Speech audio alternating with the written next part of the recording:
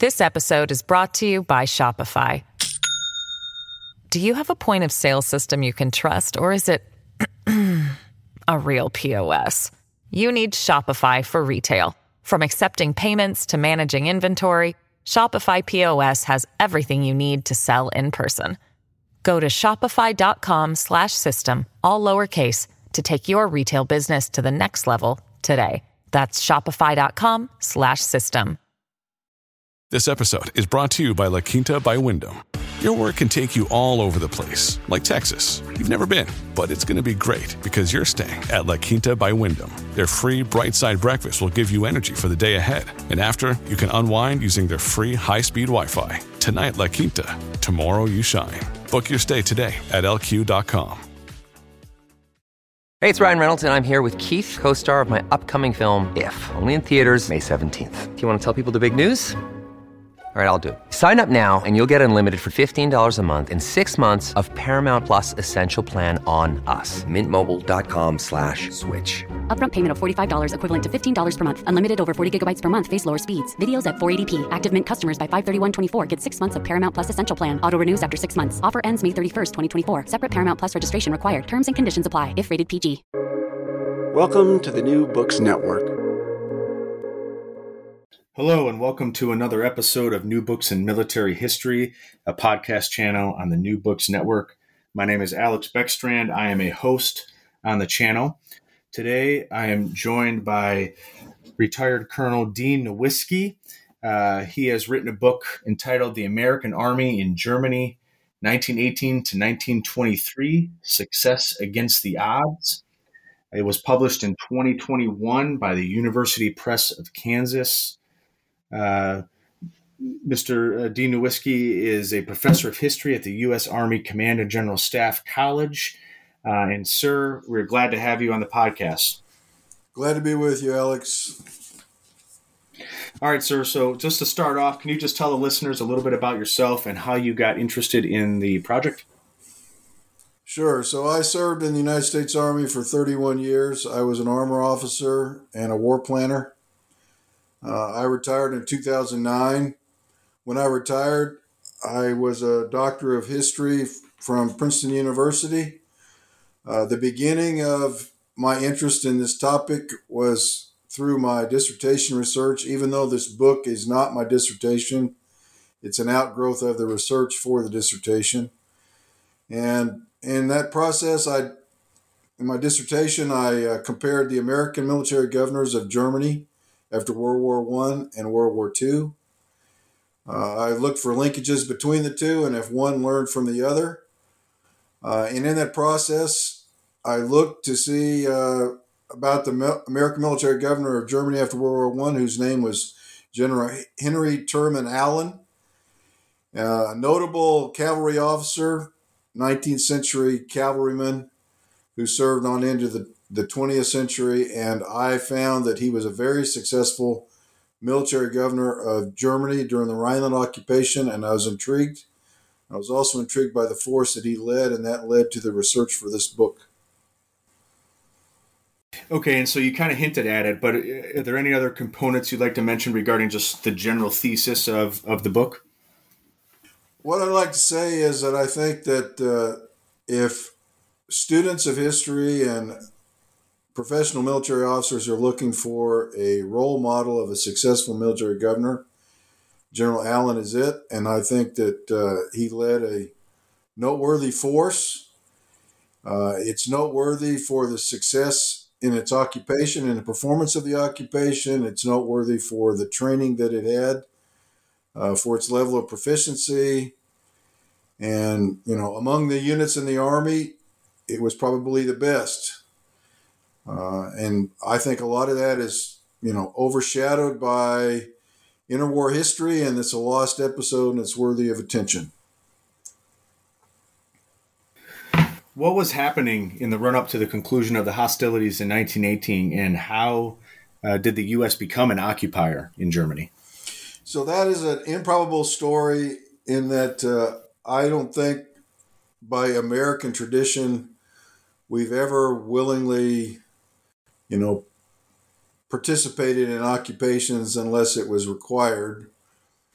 In the negotiations for the peace treaty, General Wilson offered to participate in the occupation with the other allies as a means to an end and to get some of the other things that he wanted, such as his 14 points adopted. So unexpected that we would go in, but all four occupation powers, the three allies, France, Belgium, and England, and the United States as an associated power, all proceeded forward from the armistice line to occupy the Rhineland. That was all part of the negotiations for the Treaty of Peace, the Treaty of Versailles, with the Rhineland Agreement as an addendum. And can you talk about sort of the international context regarding the other countries that occupied parts of Germany and maybe their locations, as well as the organization? I know you specifically talk about the Inter-Allied Rhineland High Commission, if I said that correctly. Sure. So the occupation zone was the province of the Rhineland, which was a Prussian province. It was the left bank of the Rhine from the border with France and Belgium to the Rhine itself. There were 4 occupation zones. The furthest one to the north was the Belgian occupation zone. Then came the English zone, which centered on Cologne. The American occupation zone at its center point, the crossing, the bridgehead over the Rhine at Koblenz. And then the French zone was further south, crossing at the vicinity of Mainz, Wiesbaden, that area. And those were the 4 occupation zones. Each of the allies, except for the Belgians, had a zone of across the Rhine, so that there was a bridgehead in all those locations across the Rhine in case the forces need to go further into Germany. The governing body, there was first a Rhineland High Commission, and then it was replaced when the Treaty of Peace went into effect by the Inter-Allied Rhineland High Commission. That was by agreement in the treaty and with the Rhineland Agreement as an addendum. The same 4 parties participated with the United States as an unofficial observer. And that was the formal governing authority, a civilian body that governed the occupation, the military occupation of the Rhineland. Okay. And in the American zone of occupation, what were the responses from the German army, or what was left of it, as well as the German people? So one of the successes in the initial part of the occupation was the advance of the Third Army into the American zone of occupation, which extended from the border with Luxembourg all the way across the Rhine there at Koblenz. The American Third Army was a larger force than a lot of people realize. It was almost 250,000 men and officers, something like 30,000 animals. This was a horse-drawn army still. It was mechanized and horse-drawn, and it advanced into the American zone of occupation, occupied that part. As it was advancing, it was following the retreating German army from the line of the armistice into Germany at a distance of about 10 kilometers. There was a zone of separation there, but it closely followed the army as it retreated, the German army. And I think probably the most notable thing about that was there was no hostilities between the retreating German army and the advancing American army. Really, it was like the German army was, anxious to go home and to be released from service. Some of the discharged German soldiers actually came back through the American lines to go home. They go home to places like Luxembourg and the occupation zone itself. And there was probably a little bit of attitude, but no open hostilities, no confrontations between the two. Yes. And what of the local populace in the area, sir? It's probably important to remember that at this time, there was a lot of revolutionary tumult in Germany. And I think one of the characteristics about the occupation was that all the Allied zones were stable. In Germany itself, the Spartacist uprising and the same revolutionary forces that deposed the Kaiser infected the German army itself. People were just trying to have a stable economy. In the occupied zone, things remained stable. That's one of the successes. And the American zone, one of the unexpected things was as they advanced into the zone, the Third Army actually billeted with the German populace. So you had soldiers, in the rural Rhineland living with the Germans. They were under a non-fraternization order, which is kind of nonsensical because there you are, it's wintertime. You're in a peasant household. They've got one fire. Everybody has to be around it, but you're not supposed to fraternize. So it was kind of a ridiculous order. The German population and the United States forces in general got along without incident. Okay. You mentioned General Henry T. Allen, which the book revolves around considerably. Can you tell listeners a little bit about his military history and how he became to be in command of the American forces in Germany? Sure. General Allen was handpicked by General Pershing to be the American military governor. And as you understand, his taking command, there's a change of organization from the Third Army to the American forces in Germany, which was the organization that General Allen commanded. And that change of command was July 8th, 1919. It was at the same time that the Third Army was packing up and going home that the American forces in Germany were created to continue the occupation. General Allen was a division commander in World War I, a successful division commander. He was noted by General Pershing, but probably what's more important is that he had experience as a military governor as a military governor of Leyte in the Philippines in the first decade of the 20th century. And he had been a military attaché both to Russia and to Germany. So he was at ease in those type of circles, and he was a good choice as the military governor. And in his time in Germany, he wore multiple hats and fulfilled multiple roles, both as the commander of the American forces in Germany and also either initially or eventually as the U.S. representative to the Inter-Allied Rhineland High Commission. Can you tell us about how he balanced those roles?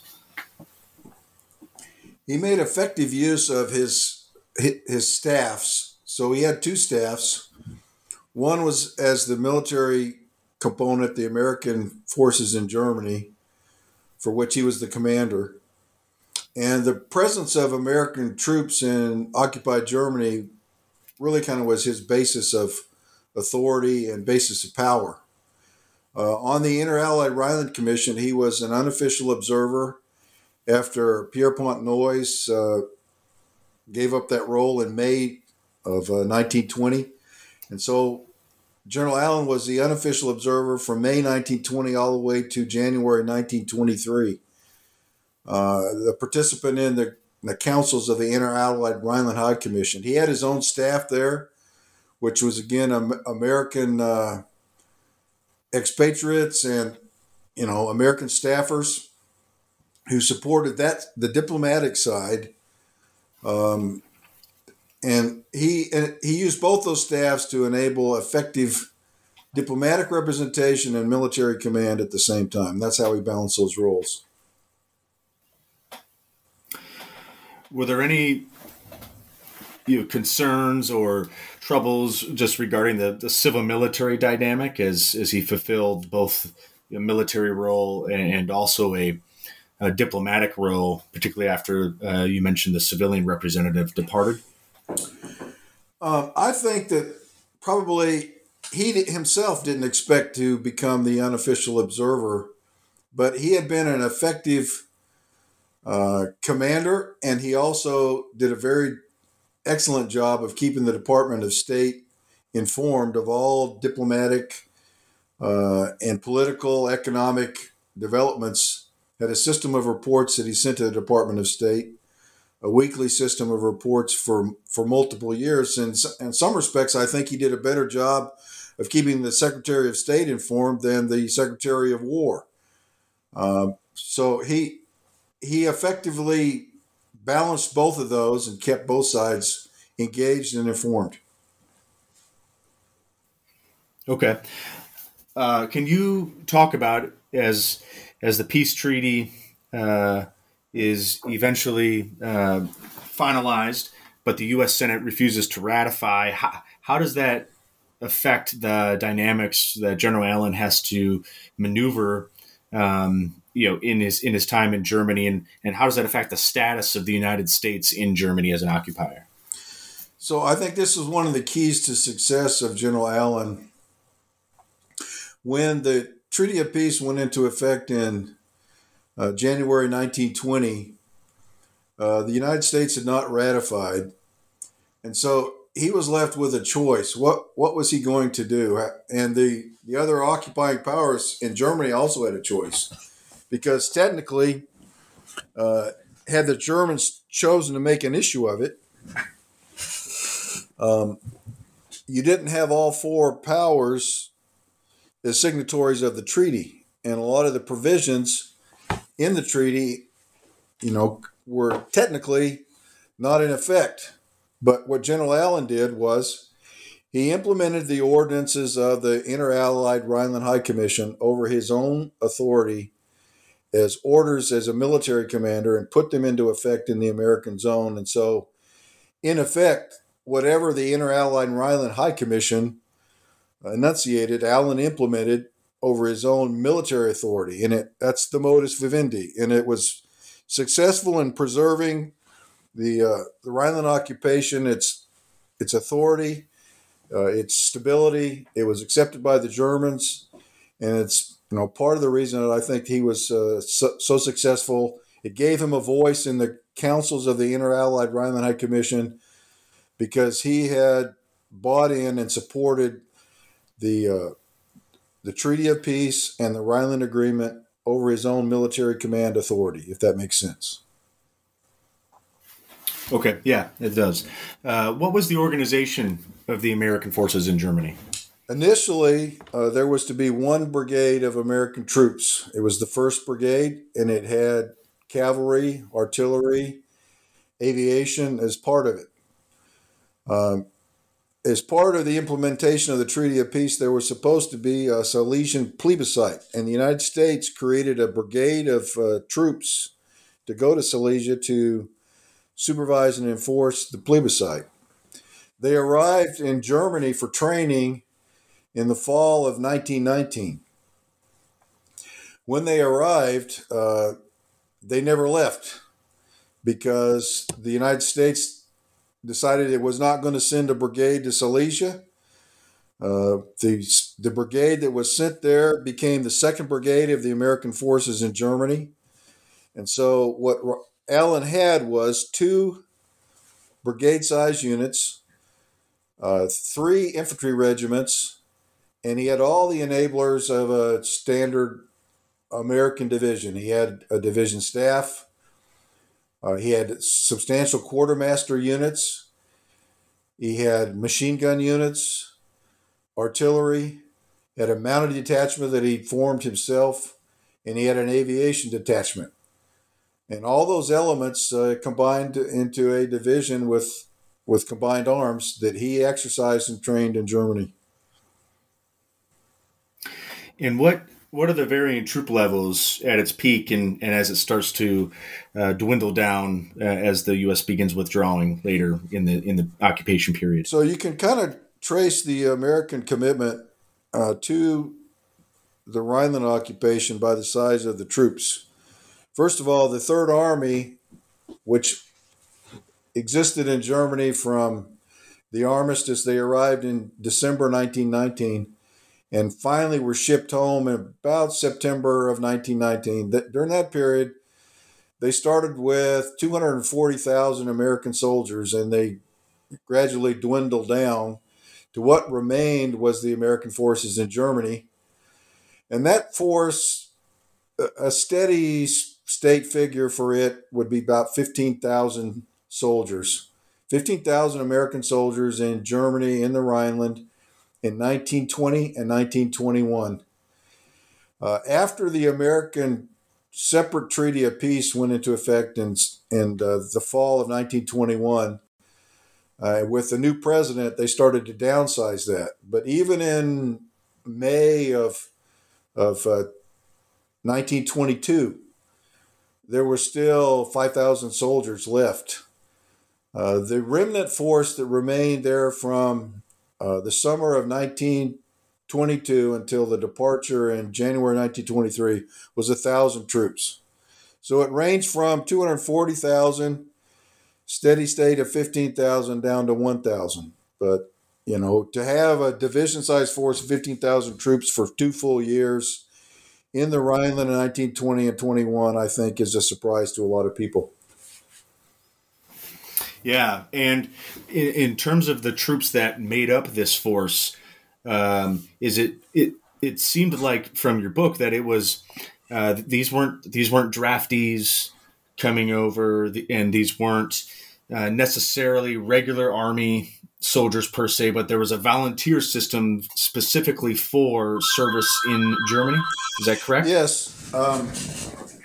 You can see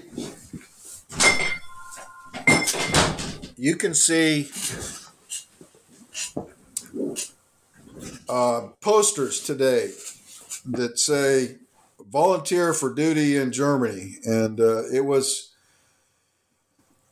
the ability of soldiers to be created from from volunteers on the streets of America and to volunteer to go serve in the Rhineland in the occupation army. And one of the successes of General Allen was to take that force of recruits and form them into a well-trained and cohesive unit. And he did it with a selected group of officers that remained in Germany who volunteered. And he did it with non-commissioned officers who most of them had experience in World War I, and they elected to remain behind in the Rhineland. But the troops were all recruits. Okay. Just taking a deviation quick from the actual storyline, can you tell listeners a little bit about where you did some of your research and some of the key sources that were used? Sure. So a substantial part of the archival record was left behind by General Allen himself in the 3 formal reports that the force created. The first one is known to a lot of people. It was published in World War II, the first part of it. It's known as the Hunt Report. Colonel Hunt was the civil affairs officer for the Third Army, and he published a formal report that covered the period of occupation from 1918 through 1920, which is mainly the Third Army period of time.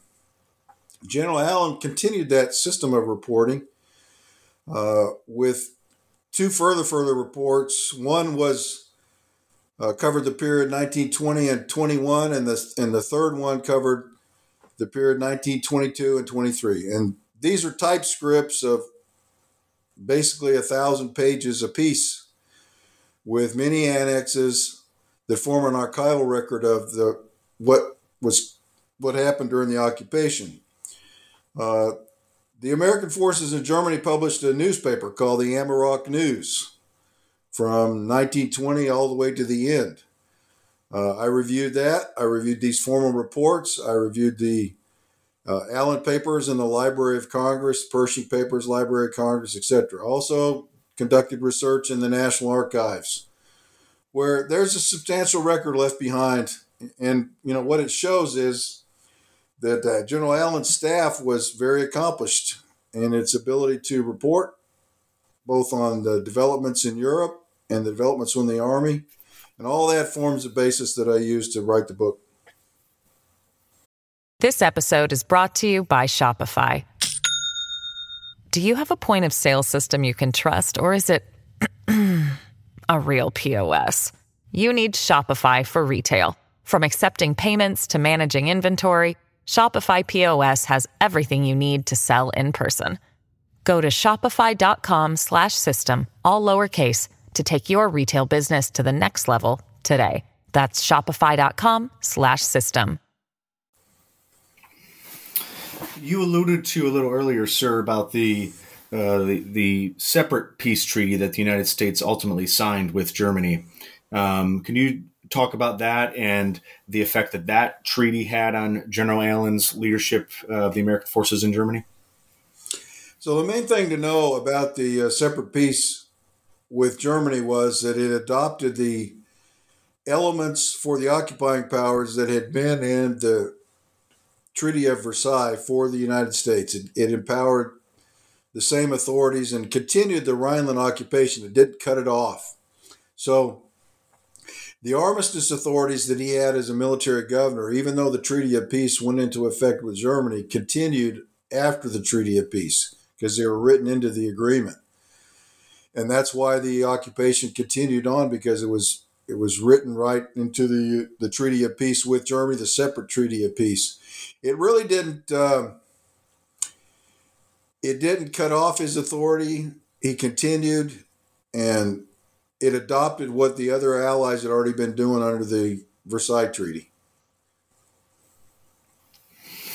Okay. I got the sensing from your book that life for the average soldier wasn't too bad occupying in Germany, considering the location, the liberty and leave policies that were in place, even some of the training. So could you talk about life for the average soldier? Sure. So life was good for the soldier on the Rhine, but it was principally good not only because he was part of a unit with a mission with a great commander who trained actively, but he had a schedule that enabled recreational activities in the evening, and his pay went a great deal, because at the time that the American soldiers were present in the Rhineland, the dollar to the Deutschmark was, constantly. This was when inflation was taking hold in Germany, so the soldier pay in dollars was worth more and more as time went on. And in the book, I say that a private had as much disposable income as a German merchant, and so what they could do with that. You also have to remember that Prohibition had gone into effect in the United States. Prohibition was not in effect in Germany. So, the wine and beer that soldier pay could purchase, made for a comfortable life. Did the soldiers continue to billet with the local population? Great question. So when General Allen took command, he moved the American soldiers into barracks, and so they were billeted by themselves. Some of the officers still lived with Germans, but in the main, the soldiers went into what anybody who'd served in West Germany during the Cold War would recognize as an American concern.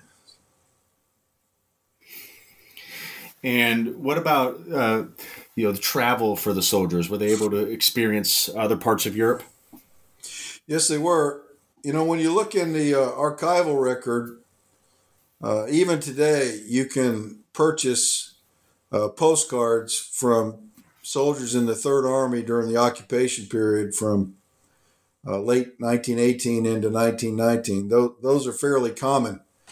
And soldiers in the Third Army traveled all over Europe. That process continued during the American forces in Germany.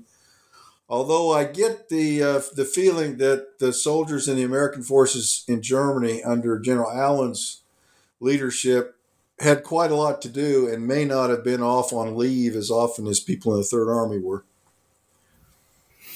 Mm-hmm. It was that presumably was due to the training regimen that was set up by General Allen. Exactly, and it was a year-round training regimen.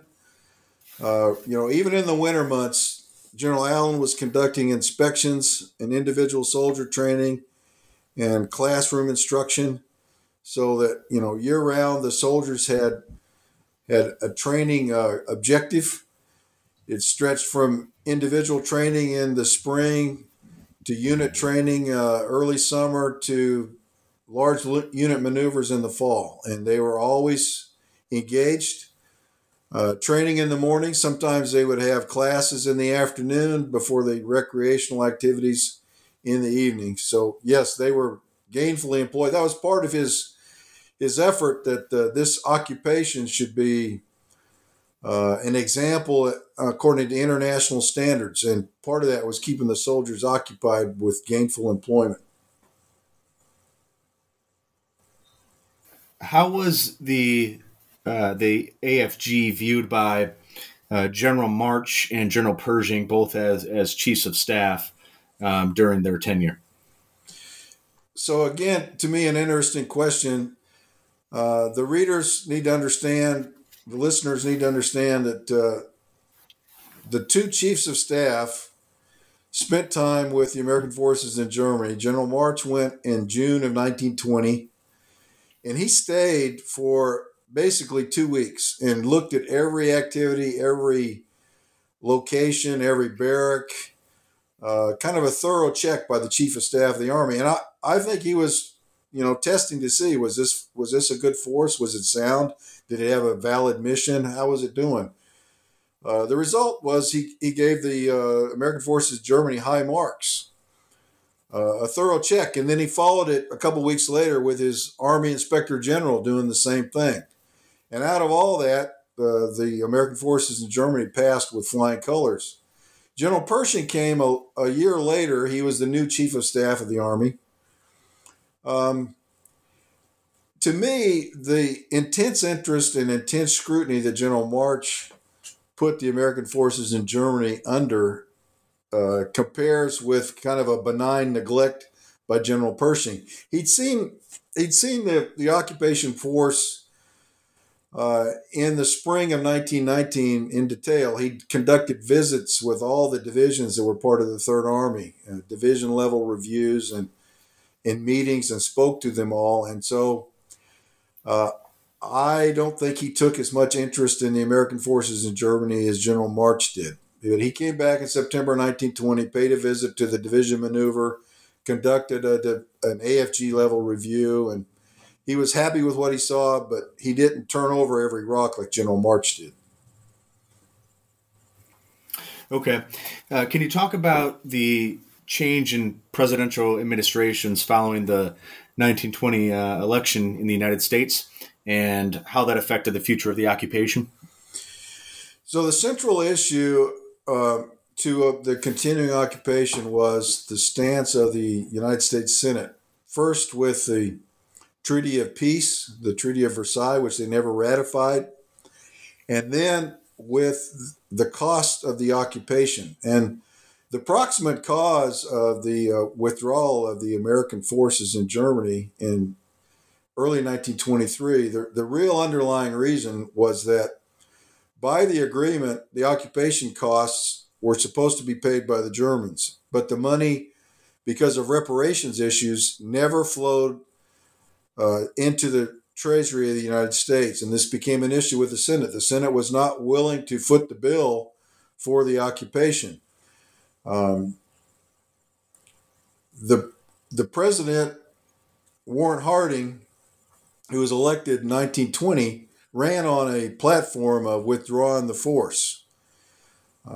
When he came into office, there were reasons why it was to the United States' interest to leave the force in place.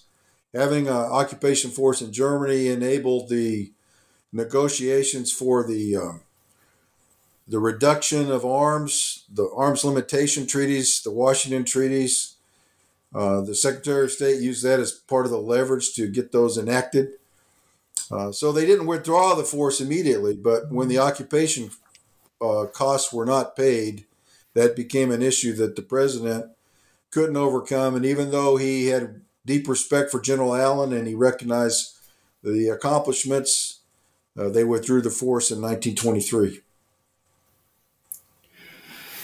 And can you talk about, with that withdrawal, sort of the lead up to it and both the international context revolving around that ultimate decision to withdraw the force, as well as how it was ultimately carried out? Sure. It's a pretty complicated story. So, as I already alluded to, in 1922, it became an increasing issue with the French, the British, and the Belgians about the Germans' ability to pay reparations under the Treaty of Versailles. Because the Germans had trouble making their reparations payments at various points, they were declared in arrears or declared in default. And, various international meetings were held to try to get them to pay. But because they weren't paying, they never caught up to paying the occupation costs of the United States. In the summer of 1922, the president said he was going to take the American forces in Germany out. And from about March 1922 to the 1st of July, there was a big debate about whether any forces would remain. Would General Allen remain on the Inter-Allied Rhineland High Commission? In the end, that was settled by leaving a token force of 1,000 troops and General Allen and his presence in the Inter-Allied Rhineland High Commission. That lasted through 1922, but that whole year was one of, will they stay? Will they go? Will we get our occupation cost? Will the Germans pay reparations? And so over the issue of reparations, the French decided that they were going to occupy the Ruhr Industrial Complex, and they did so in January 1923. And that was used as approximate cause to remove the American force. But the real underlying reason was the Germans had not been paying our occupation costs. The Senate wasn't happy with it. The president had never been a big fan of keeping an American force in Germany, and so it came to an end. And General Allen, he stayed as commander of the American forces in Germany throughout the entire duration of the occupation. Was there ever any discussion of a replacement or a moving on from that position? There was not, because he was doing a successful job. He had the support of both the Secretary of State and the Secretary of War. Again, it had been handpicked by General Pershing, so his performance was satisfactory, and there was never any reason to try to replace him. It was just a question about whether the United States itself would continue to occupy and be a participant in the Rhineland occupation. Can you talk about, sir, the legacy then, as withdrawal takes place, of the American occupation of Germany? So I labeled this occupation in the end of my book. I labeled it as a missed opportunity because General Allen and the American forces in Germany were successfully occupying the American zone around Koblenz. He was a balancing force in the debates and disputes of the Inter-Allied Rhineland Commission. He prevented punitive steps on the part of the French to punish the Germans. With provisions inside the commission, he protected international law and the Rhineland Agreement. He was successful in all these respects. So when we prematurely withdrew, we were supposed to be there for many more years. When we prematurely withdrew from the participation in the Rhineland occupation, things went from bad to worse. So there wasn't any balancing force. The French were increasingly punitive. The Inter-Allied Rhineland High Commission was not a balanced force anymore. It was a 2-1 vote in favor of French views. And so it was a missed opportunity. I think that if we'd continued, the cost would have been eventually paid. They were. We would have continued to exert a balancing force, and some of the unbalanced things that led to 1933 and the rise of Adolf Hitler, I think, would have been at least forestalled, if not prevented. And this wasn't specifically within the scope of your research for the book, but do you know, just by way of association, if there was, by planners at the end of World War II, if there was any use of the experience of the American forces in Germany after World War I for planning occupations after World War II? So the School of Military Government that was created as we prepared to occupy around the world in World War II reprinted the first one of those 3 formal reports that I mentioned as the Hunt Report in 1943. But it was only the first part of the first report. It covered the period 1918 to 1920, the Third Army period. And nobody made any use at all of the second and third formal reports that General Allen completed, which were part of the continuing success story. So they used the Rhineland occupation, but just the first part of it, as they formed their policies and as they trained officers to be military government officials. So they used it, but just a part. And it's an incomplete story. Yes, interesting. Well, we are starting to wrap up the discussion here, but can you just tell listeners what future projects you might be working on and any other comments you'd like to mention? So what I'm interested in now is what lessons did the United States Army learn from its experience in World War I? In parallel, if you look at our doctrinal lessons and our experience, the American Expeditionary Forces, what do we learn about the employment of artillery, the use of tanks? What was the proper use of infantry and those type of lessons? And that's what I'm starting to research. And that kind of goes out of my research into the training that the American forces in Germany did and what impact it had on the Army. So now I'm looking at the Army as a whole. Okay, great. Well, look forward to seeing that product when it comes to completion eventually. Well, this has been an episode of New Books in Military History. My name is Alex Beckstrand, and today we were joined by Colonel Dean Nowicki, talking about his book, The American Army in Germany, 1918 to 1923, Success Against the Odds. Sir, we appreciate you being on, and it's been great talking to you about the book. Thanks for the opportunity again.